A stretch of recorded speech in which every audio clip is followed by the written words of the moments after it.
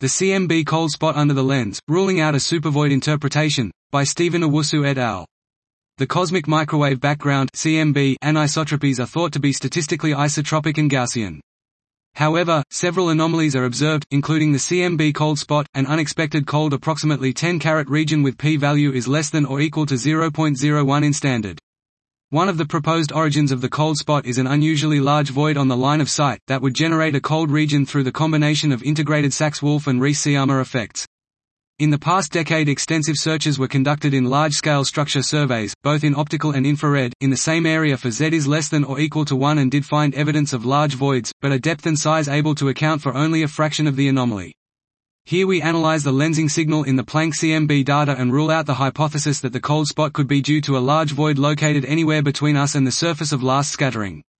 In particular, computing the evidence ratio, we find that a model with a large void is disfavored compared to, with odds 113/120 for SMICA/NILC maps, compared to the original odds 56/121/1 using temperature data alone.